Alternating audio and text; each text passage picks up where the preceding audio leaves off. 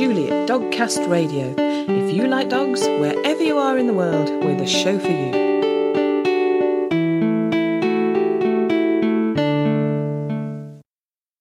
Hello and welcome to episode 137 of Dogcast Radio. In this episode, we have the heartwarming story behind the book On Toby's Terms. I really believe that Toby came into my life to shake it upside down and turn it upside down and teach me some lessons that I didn't know I needed to learn. We have Lizzie Owen talking about her assistance dog. I owe dogs with disabled so much. Without Bella, my first dog, I doubt I would have got my degree. And now I've got Frodo, and we're doing so many things together and enjoying life together. And, it's all down to dogs for the disabled. But before all that, we have an interview with author Tamsin Pickerel and photographer Astrid Harrison, who have collaborated on a beautiful new book called The Spirit of the Dog. If the cover is anything to go by, this book will be gorgeous. But I wanted to find out more about what was actually in the book, so I asked them both to tell me more. Basically, the book is about different dog breeds, but it's not really a breed reference book. It's more about how breeds developed through time and how dogs sort of evolved alongside human cultures, where they came from, and how, as human cultures sort of spread across the world, taking their dogs with them, how that impacted on the development of different dog breeds. So it's sort of mixing all sorts of things up into one sort of great historical book. Yeah. You do pick vast subjects, don't you? You do challenge yourself. As a reader of it, though, it's a hybrid, so you could pick it up at any point. It's not like a long, lengthy history, which you might, spend hours reading from start to finish. You can pick it up, open it, and you'll come across a breed, read about it, flick the page, you'll be on to the next breed, and you'll learn about the history of that breed. So it's very informative and very well researched, but it's a sort of hybrid coffee table. It's a pick up, put down book, so you can pick it up and have a flip through and put it down. It's not sort of a front cover to back cover read. Yeah. I bet it's one of those books though that you pick up and start reading, and then whoever you're with, you're going, listen to this bit. This is what it says about because it is a fascinating area, and there's no other species that we've tinkered with like we have with dogs, is there? Because we've got such a variety, from the Chihuahua to the Great Dane. We have produced a huge variety of dogs for a huge variety of purposes, haven't we? We have, yeah. I mean, what's really interesting is that most of it's happened relatively recently. So the majority of dog breeds are actually relatively young. So it was only really in the 19th century that late 19th century, that people started to really decide to breed, certainly the pet dog, into different shapes and sizes, which is quite interesting. So you've got a lot of breeding all being concentrated into quite a small period of time. Mm-hmm. Perhaps that's why we've done so much damage with some of the breeding we've done. Before that time, then, what sort of breeds were around? If there wasn't the variety there is now, what sort of dogs would we have seen 250, 300 years ago then? Well, you had your basic types of dogs. So you had your Spitz dog and, say, for example, your Arctic Spitz dogs, which were essential to life in the Arctic and much of Asia as well.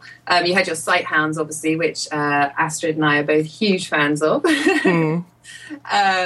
And all your Mastiffs. I mean, there were very clear types of dog, and dogs for working livestock and these sort of things. But it was, so you had definite types, and obviously people bred the best to the best for purpose. But it was only really in the late 19th century that dog breeds were sort of organised into specific breeds, and you got the development of breed societies and things. So you've mentioned there you're both dog fans.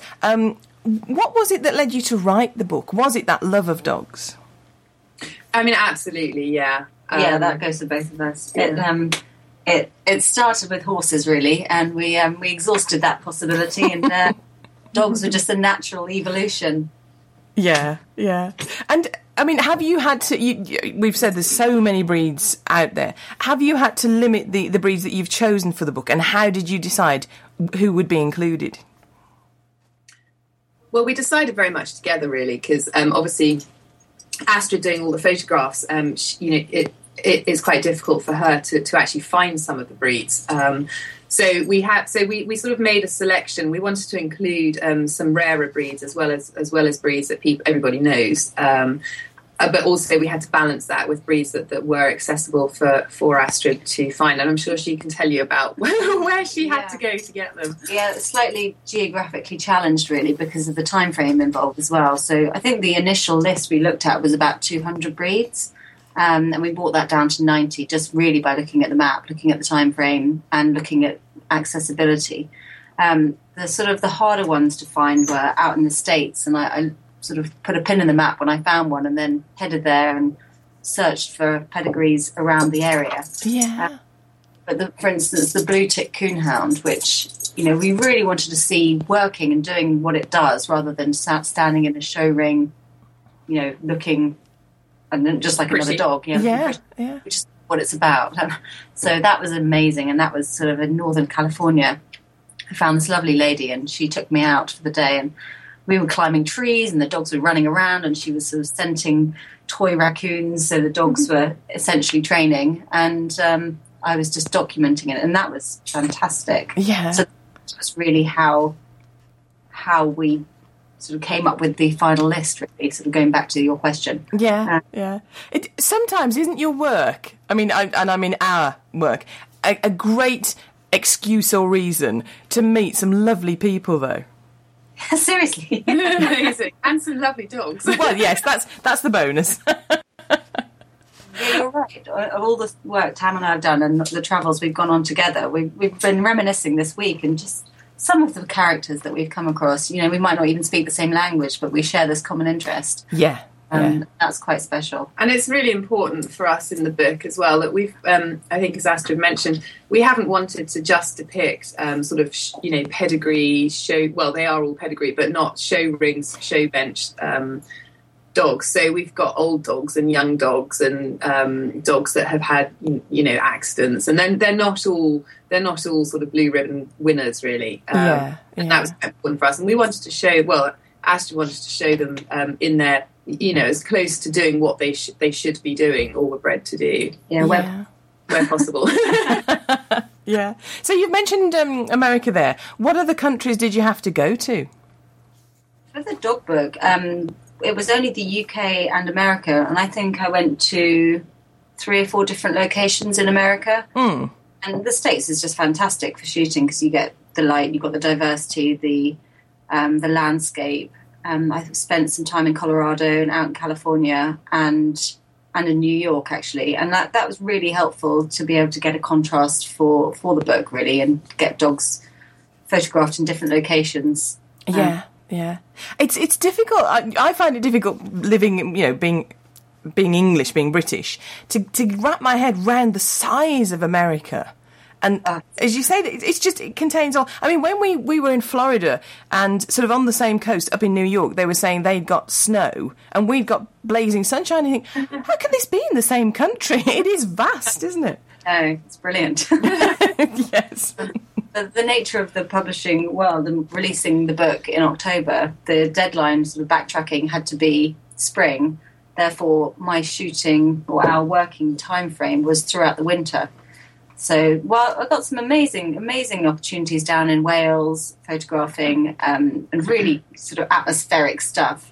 But actually, the States was a great balance to that because of the availability of the sunshine, as well as the snow just down the road, as you say. Yes, yeah. Okay, difficult question now. Of those 90 breeds, then, do you each have a favourite? Remy, shut your ears. It's not the Whippet. He's dead to the world. The cover girl, Minnie, is a Saluki who I was photographing her long before the book came about, and she's a bit of a muse, really, for me. And I love her. She's amazing. But definitely the Sighthounds. I'm afraid I'm also a Sighthound person. I've always been a massive Greyhound fan as well, a Greyhound and Whippet, but Greyhounds for me, really, I guess they probably win. Yeah. And out on the cliffs running with Tamsin and I this morning, you'd know why we both like Greyhounds. It's funny because greyhound fans and sighthound fans often sort of say we don't get enough of sighthounds, on the covers of dog magazines and things like that. And yet they are so striking and sort of regal looking, aren't they? They are amazing. I mean, they're so beautiful. I mean, for Astra, well, I'll let Astra tell you about photographing them, but certainly to write about as well. They've just got so much history, and they're just incredible all-round dogs. As you can tell, I'm a huge fan. They are amazing. And they're just the elegance, as you can see with Minnie on the front. There's something going on in their head and their minds, and you can see it, and just watching them through the lens is incredible. Yeah.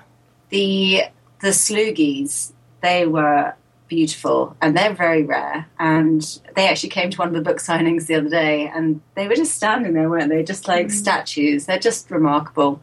Yeah. So, yeah, as much as we love every breed in the book and every breed that's not in the book, the sighthounds are a big tick. Yeah. Just out of interest, what was the hardest breed to work with? Not necessarily because it's a difficult breed to work with, but what breed, for the purposes of the book, was the biggest challenge? To photograph? Yes, to actually, once you'd found them. I'm not talking about sort of locating where they are, but actually to work with. I found the Pekingese quite difficult. It's, I don't know why really, and it was probably a number of factors, but they're totally. I mean, if you look at the form of the Pekingese compared to a Saluki, you can probably, I don't know, the difference. Yes. I just love the architecture of photographing the Saluki, and I guess the Pekingese, for me, doesn't have that. Yeah, they were sort of, I don't know, they're without very wishing to upset all the Pekingese owners. No. Well, they are incredibly fluffy, aren't they? I mean, we met one of Jenny's friends. Their family has a Pekingese, and they were saying to me they'd got various things they wanted to do with him. And one of the things was just train him to do some things, and fairly basic stuff. So I said, well, okay, I'll bring my clicker over and I'll bring some treats, and, we'll have a go. And I'm saying to this dog, sit, and looking at him, and I can't see actually any change in his body. And I'm going, has he sat down? That's hilarious. Oh my goodness, that's exactly yeah. Yes. Let's say no more. I mean, he was a beautiful. It very made me think, actually, although on a much smaller scale, of Chewbacca from Star Wars. Oh, because he just had that, fluffy nature, but fluffy appearance. But yes, I just could not tell whether he was standing or sitting. That's so funny. And just using another dog as an example, the Labrador. We had so much fun doing that shoot, because there was one of the Labradors I photographed was leaping out into this lake. We were throwing sticks, and it was quite an interactive thing, which can make a shoot quite fun. To write about, I don't know what was challenging. From a research perspective, perhaps. I mean, it was quite an interesting / challenging book to do, because it was released, or it is being released, in the US as well as England, and obviously the breed standards are completely different in the US to the standards in England. So it was quite difficult to balance, and also to balance the historical side of things, to keep both the American market and the British market happy, which I think we did manage in the end. But we did have to be, and we did reprint completely for the British edition, with descriptions that were more in line with the British standards. Yeah. It was quite difficult. But yeah, no, I can't really say that there was one breed that was difficult to write about, really. And is the information fairly accessible to sort of find out about them? Some. I mean, obviously, your more famous breeds like the Labrador and those sort of things, it was relatively easy. Some of them it involved a lot of digging, but I actually quite enjoy the research digging type side of it. So I really enjoy all of that, and I got to speak to some amazing people and some real authorities on different breeds, which was fantastic and a real privilege as well. Yeah. Did it change your view of any breeds? Did you sort of go in thinking this dog is, I mean, I'm thinking, for example, Basset hounds, you have an image of them as sort of fairly much couch potatoes, and then when you actually see them in action, they can be very energetic. So did it change your views of any breeds? I think I'm more of a fan of little dogs than I ever was. I got to spend time with some of them, and their characters are brilliant. Yes, yeah. Tito the Pomeranian was just amazing, and we ran around New York, and Tito was just like a little grumpy little man. Yeah, in a lovely way. And then his owner Jorge was just his character bounced off him as well. I don't know. I was just amazed by how much I enjoyed hanging out with little dogs. Not that I don't know if I'd ever want one because I'm a bigger dog sort of person, but I love little dogs more. Yeah. I think it's when you spend time with them, because again, I had a Labrador, my daughter chose to have a Bichon, and it's when you actually spend time with them and living with her and sort of observing her, just made me think, wow, actually, there's a lot of spirit. I mean, the book's called The Spirit of the Dog. Yeah, there's a lot of spirit in a small body. They are very admirable, I think. Yeah, no, I completely agree. Okay, we've talked about your favourite breeds. What dogs do you guys have? Astrid? I have a Whippet. He's 6 months old, and he is the result of doing the book. I did a lot of research, and I came up with Whippet, and he is just amazing. He's absolutely amazing. I had a Labrador when I was young, and a Ridgeback, but I've got a Whippet at the moment, and Tam's got... I've got an Australian Shepherd who she actually used to be a working cattle dog in the US when I lived in the States, and she retired over there. And then when I moved back to England, I brought her back with me. So I have her, and I used to have a Labrador who sadly passed away quite recently. But I've again had Sighthounds in the past, Lurchers, and I grew up with Lurchers and a Whippet. So. My next dog will definitely be a greyhound. Well, life has a way of turning out not how you expected, so I'll be interested what you'll probably fall in love with a Pekingese now.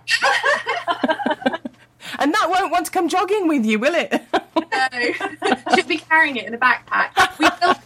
We will update you on the Pekingese situation. Okay. You're going to have to switch to cycling then. You can have the dog in the basket on the front. Oh, good idea. Yeah. Now, by the way, anybody listening to this that does go jogging with a Pekingese, don't get offended. Get in touch. I want to know if you do go jogging with your Peke. Yeah, I want to know. What the best breeds for jogging? Because I've definitely tripped over a few times with the puppy, but I think he's pretty good now. Yeah. See, perhaps that's why I don't go jogging. I just don't have the right dog breed. That's the problem, you see. Yeah. Is that it, Julie? Yes. It's not that I'm lazy, honestly. Brilliant. Oh, it sounds like a really great book. Where can people buy it? It's online, so obviously you can buy it through Amazon. It's also in most of the Waterstones, and also a lot of small independent bookshops are selling it as well. So basically, if people are looking for it, they're probably best to inquire in their local bookshop first, because we're all about supporting local bookshops rather than online companies. But and people will order it in for you if they don't have it in stock. Yeah, great. And Astrid, do you have a website?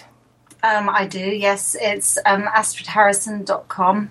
It's just my name. Excellent. Tamsin's is tamsinpickerel.com. And actually, neither of us sell the book through the site, but we both have links to the book on, I think, Amazon, perhaps Waterstones. So feel free to visit our sites and you can be able to find out where to get the book from. Yeah, and the actual book has a website, doesn't it? spiritofthedog.com. The Spirit of the Dog. The Spirit. Oh, I would have put the wrong link on there. I think you end up somewhere really weird if you go to Spirit of the Dog. Something totally different. But in fact, my friend sent me a picture yesterday of her in New Zealand holding the book in a local bookshop down there. Yeah. Gosh, that's amazing. So it's gone global, which is great. Yeah, lovely. It's when the feedback starts to come back that it's sort of. It stops being a project that's been a lot of work for you and starts being something that touches other people then, doesn't it? And that's when the fun starts for you as the creators of it, doesn't it? Yeah, definitely. And we've had some really amazing comments already on the book, which makes it also sort of worthwhile, really. So it's been great. Excellent. Now, after such a mammoth task as that, what are you moving on to? Are you going to work together again, or are you moving on to separate projects? Well, our computers are right next door to each other, and we are researching for the next project at the moment, which Tam can tell you about. Which is a book about cats. Excellent. So yeah, we're doing we're actually doing that at the moment. Astra's started photographing, and I've started writing about cats. And we have a couple of other projects lined up as well. So hopefully those will be kicking off next year. Yeah. Well, listen, when you get to Spirit of the Duck, I've got some you can come and photograph. Excellent. Thanks ever so much for talking to me. You've been great fun, and the book sounds lovely. Thanks. Thank you, Julie. Thanks very much, Julie. We have some of the photographs from The Spirit of the Dog on the Dogcast Radio website, as well as all the relevant links. And if the images appeal to you, you can buy greetings cards and limited edition prints of some of them too. My thanks to Tamsin and Astrid for being such fun guests, and I can't wait to see the book. Dogs have 3 eyelids. The third lid, called a nictitating membrane or haw, keeps the eye lubricated and protected. You're listening to Dogcast Radio on www.dogcastradio.com. Charmaine Hammond's book, On Toby's Terms, is a heartwarming story of how Toby went from being a very troubled dog to one who found a purpose and some peace. Of course, he took Charmaine on that journey with him, but way back at the beginning, she had no idea how he would change her life when she adopted him. Oh, well, my husband Christopher and I were just at a point in our life where we needed a dog. We had lost our first dog, Dukes, who had passed away at the age of 11, and it had now been a year and a half, and I was ready to have some more love towards a dog, and we were looking at shelters and, the newspapers, and then my husband found this dog on the internet, and I started to an internet love affair with this dog named Toby, who was 5 years old. He was a Chesapeake Bay Retriever. I'd never seen one before, and had the brightest eyes and the biggest pink floppy tongue I'd ever seen. And he literally had me at woof. When I met him in person, I knew I had to have him. So we filled out the adoption papers, and we eventually got the yes. Excellent. Isn't it funny how some dogs you click with more than others? I mean, I like all dogs, but there's sort of been a couple of dogs that I met and I'd sort of thought, I would take you home with me today. It does happen, doesn't it? It is, and it's funny because after we brought Toby home, people were all saying, Toby chose you too. So we were certainly a match made in heaven, and he was 5 when we got him. And the interesting part is we wanted an older dog because we didn't want to go through all the puppy training and ripped toilet paper and chewed shoes. So we adopted this dog that's 5 years old and, just seemed perfect in every way. And he was perfect for the first 6 months. So what changed after 6 months? Because it's quite a story, isn't it? What changed after 6 months? My husband comes home from work at about 5 o'clock, and he tries to get in the house, and something's blocking the door. He can't open the door. So he has to go in through the dog door in our kitchen, and he kind of pokes his head through the dog door. And as he told me this story, because I was at work still, the house was he wasn't even thinking that he was looking at his own house. Everything that could be moved, except the piano that was too heavy, everything that could be moved, knocked off, broken, it was just a complete disaster. Oh my goodness. every room. And the weird thing was, every one of our toilets had been broken. 3 toilet tank lids were smashed on the floor. Wow. So, do you know what sparked that behaviour in him? What made him do it? Well, Chris, the house was in such bad shape, he phoned the neighbor to come over, Heather, because he thought a crime had happened. I mean, he thought there's no way a dog could do all this. Yeah, it sounds like it, yeah. Oh, and sure enough, up the stairs comes Toby, and Toby did do all that. And that was the first of many incidents to come. And We learned that he was terrified of loud noises, so Mondays was a problem because the garbage truck came around and it had that loud beeping up noise, or the backing up beeper. And then, the garbage truck was a one challenge. The recycle truck that came on Wednesdays was a problem, and we believe that in his first family he wasn't really alone much, that once he'd settled in, our routines were pretty predictable. But we're not sure exactly what happened that day, but we do know that following that we replaced several more toilets. Oh dear. And put our closet back together on almost a daily basis until we got help for Toby. Yeah. No, I mean, obviously now looking back, you've got some perspective on it, and you can see the journey that you went on, and you can perhaps make sense of it. But I mean, at the time when you are living with a dog like that, that's a huge challenge. So how did you get through it and sort of keep him and not think, I can't cope with this, and he ended up back in rescue? I'm so glad you asked that question, because in all honesty, there were many times that I was thinking, how will we keep this dog?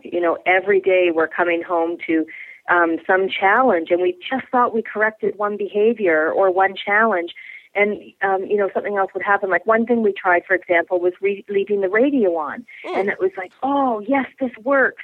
We've had no destruction for 5 days. But then one day we left the radio on, and it went all staticky at some point during the day. And then, of course, the house was trashed. And so we thought, we need professional help. Yeah. We're pet parents, not pet experts. And we brought in a behaviorist. We were so in love with Toby that while we got frustrated, we did make that decision that this dog is part of our family, and we're just not going to give up. Yeah. And it was a struggle though sometimes. Yeah. And when the behaviourist came in, sort of I imagine she might have been quite flabbergasted at what was going on, but because I would have been. So did she manage to help? Of course, he was on his best behaviour that day. Isn't that always the truth? Yeah. Wow. But she was able to help you. Oh, she was very able to help us. What was interesting is she came into the house. She was probably there. Maggie was there probably 2 hours. And she said, just, pretend I'm not here, which is almost impossible to do. But he kind of went around his daily routines. The first thing she noticed was the peculiar way that Toby ate his food. She had come around dinner time, and Toby would eat his food one kernel at a time. But while he was chewing the kernel, he would walk around the house, check on Chris, check on me, make sure he knew where every single one of his toys was, and come back, grab another piece of food, and do the same routine. So Maggie said, that's so interesting. And I said, I just thought it was kind of odd. And we just put it down to that's just Toby. And she said, well, what this behavior is telling me is that he has a real need to take care of his surroundings and kind of police his home. Mm-hmm. And he's so in tune with you and Chris. And we had never looked at Toby in that way. And then the second thing she said just, impacted me so profoundly. She said, I think that Toby is a dog who needs a purpose. Toby needs a job. And I had never thought of that. And when she said that, that's where our world with this dog really transformed. Yeah. Isn't that strange? I'm very friendly with a trainer in this country, a behaviourist in this country called Debbie Connolly, and she does Bravo Working Dog Rescue, and it's often the real problem dogs that they need a job, they need a purpose. So what job did you find for Toby? Well, we got him a job at a hospital, and it was Maggie's recommendation. She said, I think Toby has the perfect disposition to be a therapy dog. Now, I have to be honest, I laughed when she said that because I had this vision of Toby running through a hospital, knocking over oxygen tanks and pushing people in their wheelchair. And then she said, Charmaine, look at how tender and loving he is to people. Look how attentive he is to everyone who he interacts with. Yeah. And she said, he's perfect. So we took him to a local organization, an animal-assisted therapy group called Chimo, and they did all kinds of tests with him, behavioral, temperament, obedience, and they said he's perfect for the job. And he got a volunteer job in a mental health facility for adults, a psychiatric hospital. Wow. And did that calm him down? Did that help with the behaviour as well? You know, this is where it gets really interesting. It really did calm him down. What happened when we had finished the training? I took Toby for his job interview at the hospital, and I had put a bandana on so he would look really snappy with a red bandana and matching leash.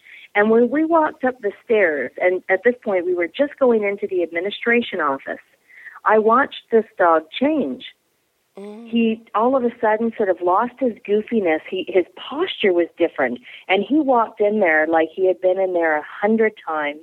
He went over to the reception desk with me and greeted the lady, sat down without needing to be told. And I thought, wow, something interesting is happening. And then we walked down the hallway. He stopped in every single office wanting to greet the people. No barking, and I thought, this is a dog on purpose. He's in his passion. Yeah. And then the next week, we started on the unit, and his behavior from there on just curbed. I mean, we didn't see the destruction as much. He still had his occasional garbage day issues and, lightning storm issues because of the noise, but his behavior improved dramatically. Isn't that incredible? Because, as you were talking about him and sort of saying he's very sensitive to his surroundings, you would possibly think that sort of to go amongst people with problems like that might impact negatively on him, but obviously it didn't. And who knows? When you say his behaviour changed, who knows what they sense about us and what they pick up about us? But they definitely can sense a need to interact with them, can't they? Absolutely. I remember the first day, we volunteered for 4.5 years with that same hospital, same unit. And the first day he walked through the door, he was a little nervous. I mean, there's new smells, there's new noises, but his confidence wasn't shaken, which I was really surprised about. And he walked up to the first patient who clearly was nervous of big dogs. And something happened. I can't explain it, but he just knew he needed to sit. And then he lied down and he wouldn't make eye contact with her. And I thought, well, that's odd. Yeah. And then he went to another patient who was very playful and cuddly and kind of outgoing. And he walked up to that patient. He put his head on her lap and put his head underneath her hand and started flicking her hand up in the air. And immediately they played. And I thought, wow, something's happening here that I don't really understand, but he's spot on with his observation and his intuitive nature. I've heard this from therapy dog owners before, that you're just there with the lead. You have to be there, but you're not actually doing that much. It's the dog that's doing the doing, kind of thing. That's right. Yeah. Now, I sometimes think that sort of when you have a dog that's had a difficult time, for example, we have 3 dogs, Labrador and a Bichon, no bother at all, brilliant dogs. I wouldn't say you didn't know they were there, because you definitely do know they're there, but no problems. We've had a Border Collie. He's had problems, but he's taught me more than the other 2 have, in some ways. So I think the problem dogs are the ones that teach you. They're not always the lessons that you would have set out to learn, but I know you feel that sort of Toby taught you a lot. So what did he teach you? Yeah. I really believe that Toby came into my life to shake it upside down and turn it upside down and teach me some lessons that I didn't know I needed to learn, just like you said. And he taught me about patience. With Toby, change didn't come quickly, and I had to be patient. And I realized sometimes in life, outside of Toby, I wasn't as patient as I could be. He also taught me about persistence. I realized that sometimes in life, I had given up on my goals or dreams a little too soon. And Toby really taught me to persist. And I think the best lesson Toby taught me was to stop being a perfectionist. You can't live with a dog who trashes your house and turns it upside down and expect perfection. And I was in love with him, so he wasn't going anywhere. So I needed to do the changing. And it was the greatest gift ever. Yeah. Now, as I understand it, he helped you overcome a sailboat accident that you'd had before you had him. Is that right? Yes, yeah. My husband and I, years before we got Toby, had a sailboat accident. And what happened there? We were sailing in a catamaran, and the catamaran flipped, which is usually no problem. And for some sailors, it's actually fun. That wasn't fun for me. But what basically happened, the short story, is we were out on a 16-foot Hobie Cat catamaran. We flipped the boat. We were able to get the boat righted in a very short order of time. And as I was trying to get up on the boat, I couldn't get my body weight up on the boat. And so Chris just swam around in the water to give me a push up. And at that very moment, a big gust of wind hit the boat, and the boat took off with me being dragged behind it. Wow. And so, it was absolutely terrifying. We were 7 miles off one shore, 4 miles off the other shore, and in a very cold lake, and no help immediately available. And we swam for our lives for over 4 hours. Wow. And it was very close, very dire situation for Chris, more so than me. But the good news is that we got rescued and we got married. Chris actually proposed to me in sort of a proposal. He said, when we get back on the shore, we've got a wedding to plan. And so I was able to take off like an Olympic swimmer and go get help and get rescued. Now I'm giving you the short version of the story, but we were married a year later, but I was terrified to sail. I would not get on that boat. Yeah. And many years later, Toby comes into our family, and he's terrified of diving off a dock into the water. So I'm watching Chris, my husband, teach Toby how to dive in the water, this dog who was terrified of jumping off the dock. He loved to swim, but he was, I think, the distance between the water and the dock. It was nervous. And then when he did it, it was like a Superman flying. He, shot his front legs out in front, his hind legs out back, and it was almost like he had a cape. I mean, he soared through the air and mastered it, and he kept running. We couldn't stop him. He just kept doing it over and over and over again. And I thought, you know what? If this dog can conquer his fear of diving, I'm going to get back on that silly sailboat. And I did. Yeah. Do you know, I can identify with the terror you felt, because we were on Loch Ness in Scotland, which is a huge loch, and the weather just changed, and the engine, we would have been all right, but the engine on the boat failed as well, because we were being thrown around the sort of the rubbish in the the bits of the sediment. The sediment in the fuel caused the engine to fail, and you do feel like you're staring death in the face, don't you? And I can remember standing there praying and actually going, "Please don't let us drown! Please don't let us drown!" And you're at the mercy of the elements. It's horrendous. It is life changing. Absolutely, I don't think I've ever felt fear like that before, and for me it was. A lesson in hope, because I learned that, and this lesson played itself out again with Toby. Like, I learned in the lake that day that when I let my terror take over, my fear take over, the thoughts in my head were grim. They were fear-based. I had lost hope. Yet when I focused on, we're going to get there, I've got a wedding to plan now. Yes. When I focused on hope and getting to the shore, everything changed. My strength returned. I could swim better.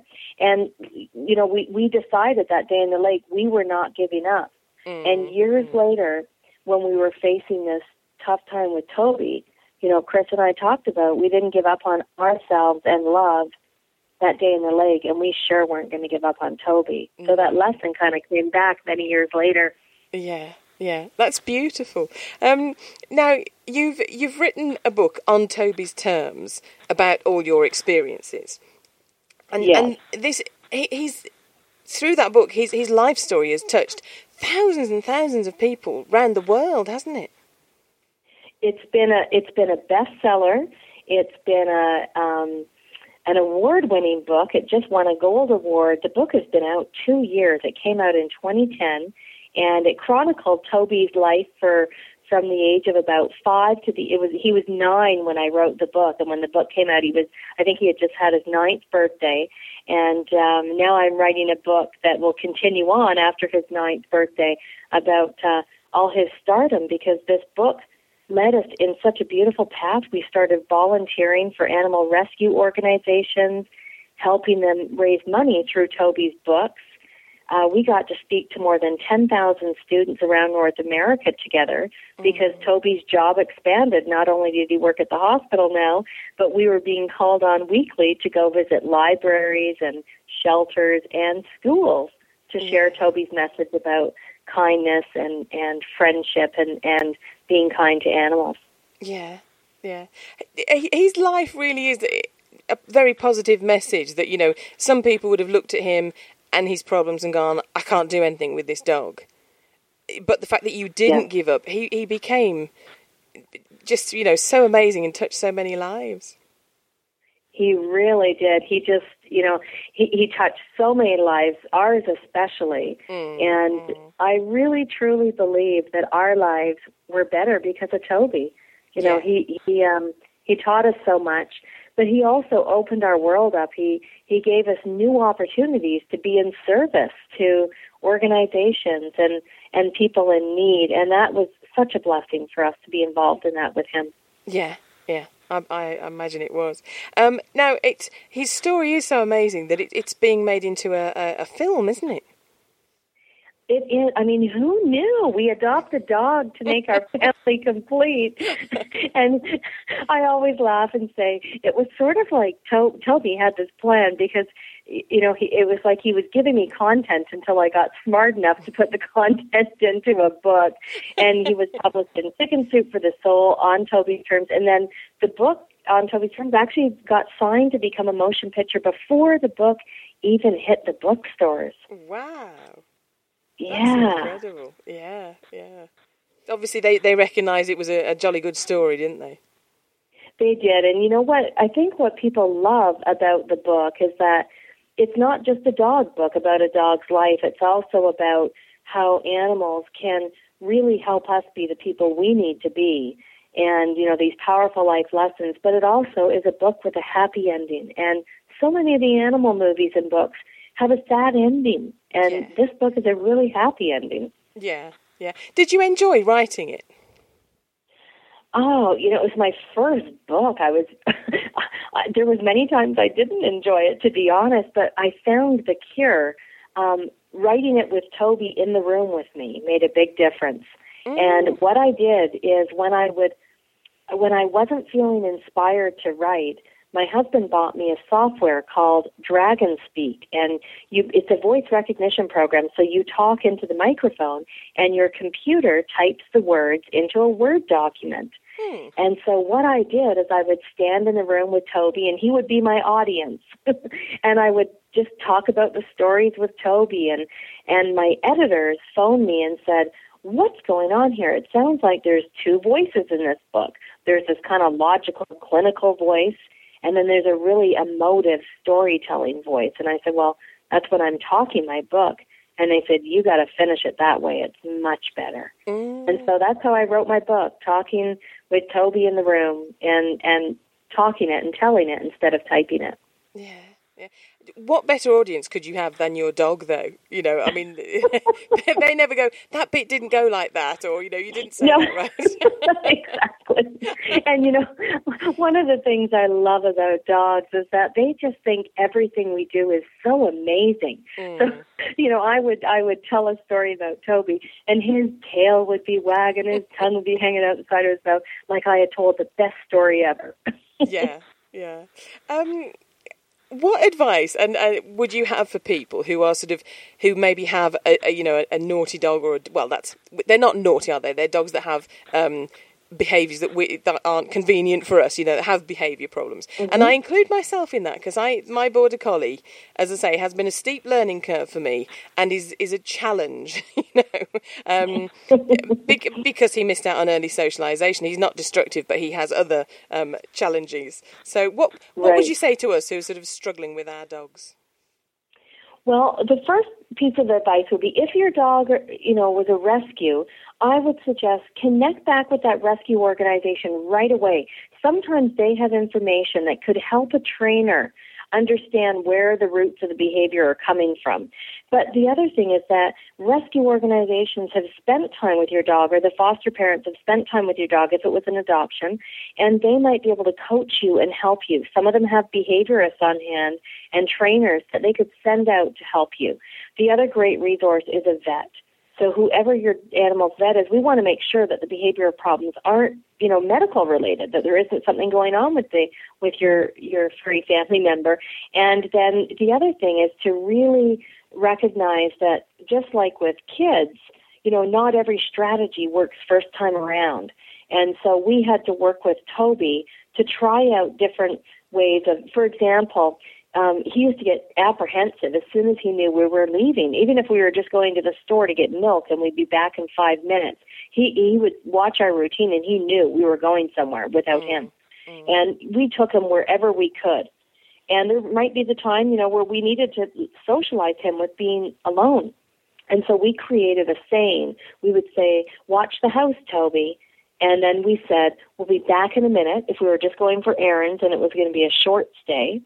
Or then we'd say, "We're going on errands, we'll be back in a while," and that meant a longer time. Or then if we said, "Going to work, be a good boy," then he knew we were gone for a longer part of the day. And he seemed to cope with that. It was predictable. And I can tell you, the days that I didn't say it, those were the days my closet was rearranged. Oh, bless him. So, creating predictability really helped at least Toby with his confidence and knowing that we were returning. So the advice would be to reach out and get that help and to really try and understand, what's causing the behavior. Because sometimes you can remove the problem. We couldn't remove the garbage truck noise because it's going to come to the neighborhood anyhow. But what we did do is we did things like turning the radio on, making sure the radio was always on Monday. Yeah. Yeah, it's a lovely story. So thank you so much for sharing it. Where can people find out more about you online?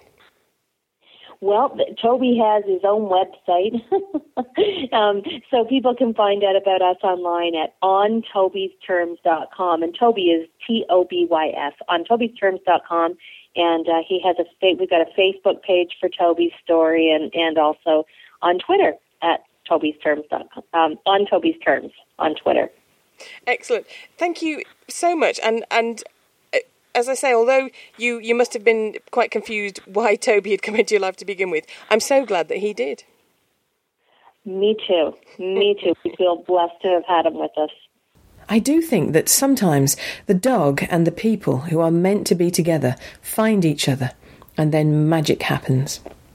We have the links to Charmaine's website on the Dogcast Radio site, and I'm really looking forward to watching the film of their story too.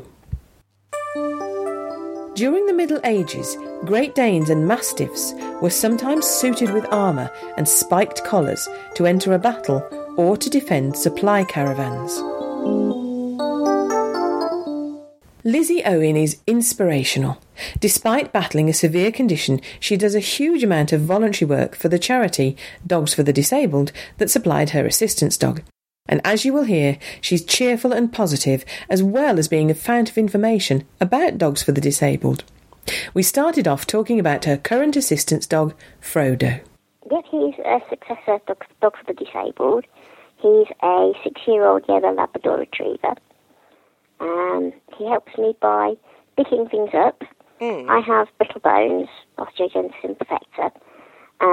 And before I had a dog, I would fracture quite a few ribs when I bent down to pick things up. So I found out about the charity when I was in sixth form college and applied for a dog.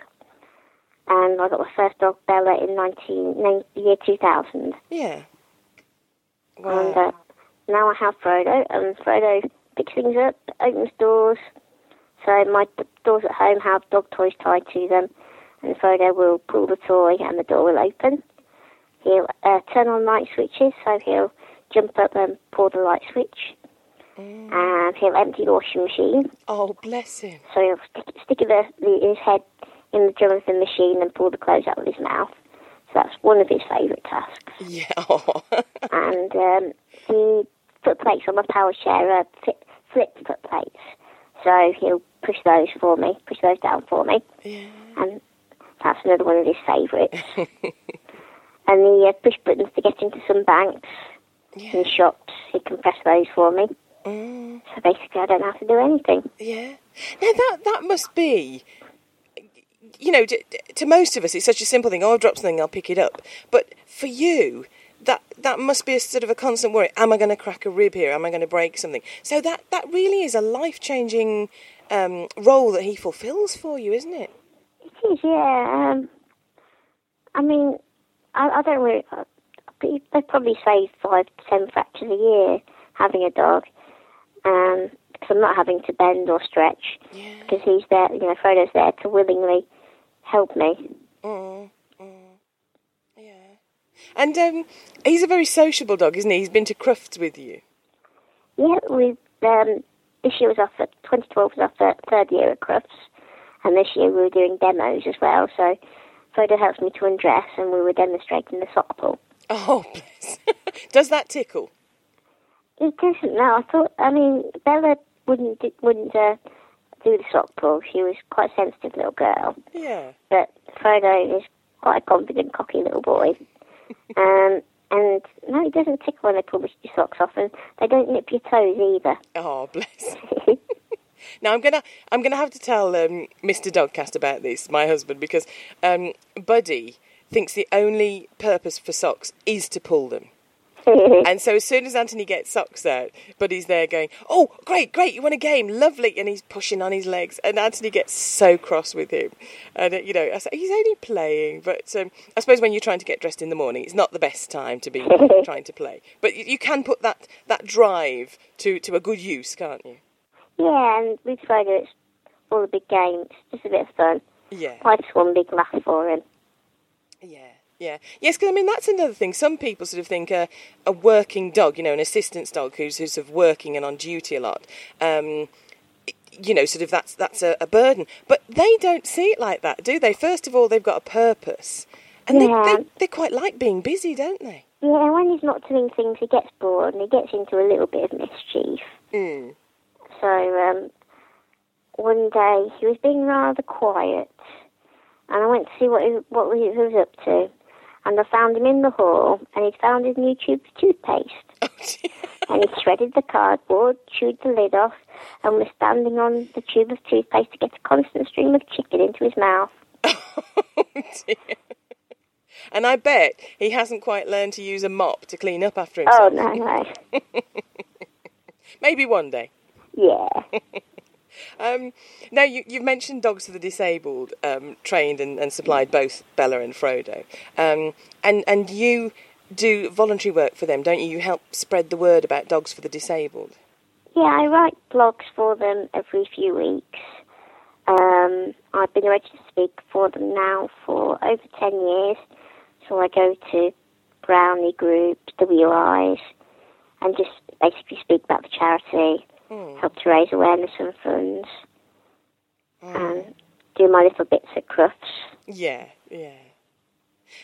But, I mean, when you hear about Dogs for the Disabled, you know, you understand it's a worthwhile cause, you know, and a good thing. But it's when you see the dogs in action and the bond between, it's the partner and the dog, isn't it? We say partner, not owner. Is that right? Yeah. Yeah. When you see that bond, that really brings it home. These dogs make such a difference to lives, don't they? Yeah, I think whether you're disabled or not, a dog makes such a difference to your life. But when you are disabled and you need help physically around the house or out and about, and then, you know, having a dog as well, it also helps you psychologically. If I didn't have Frodo, I'd probably lay in bed all day and wallow in self-pity. Yeah. But I've got him a reason to get out of bed in the morning. I've got him to feed and walk and groom and things. So he's kind of brought a purpose to my life. Yeah.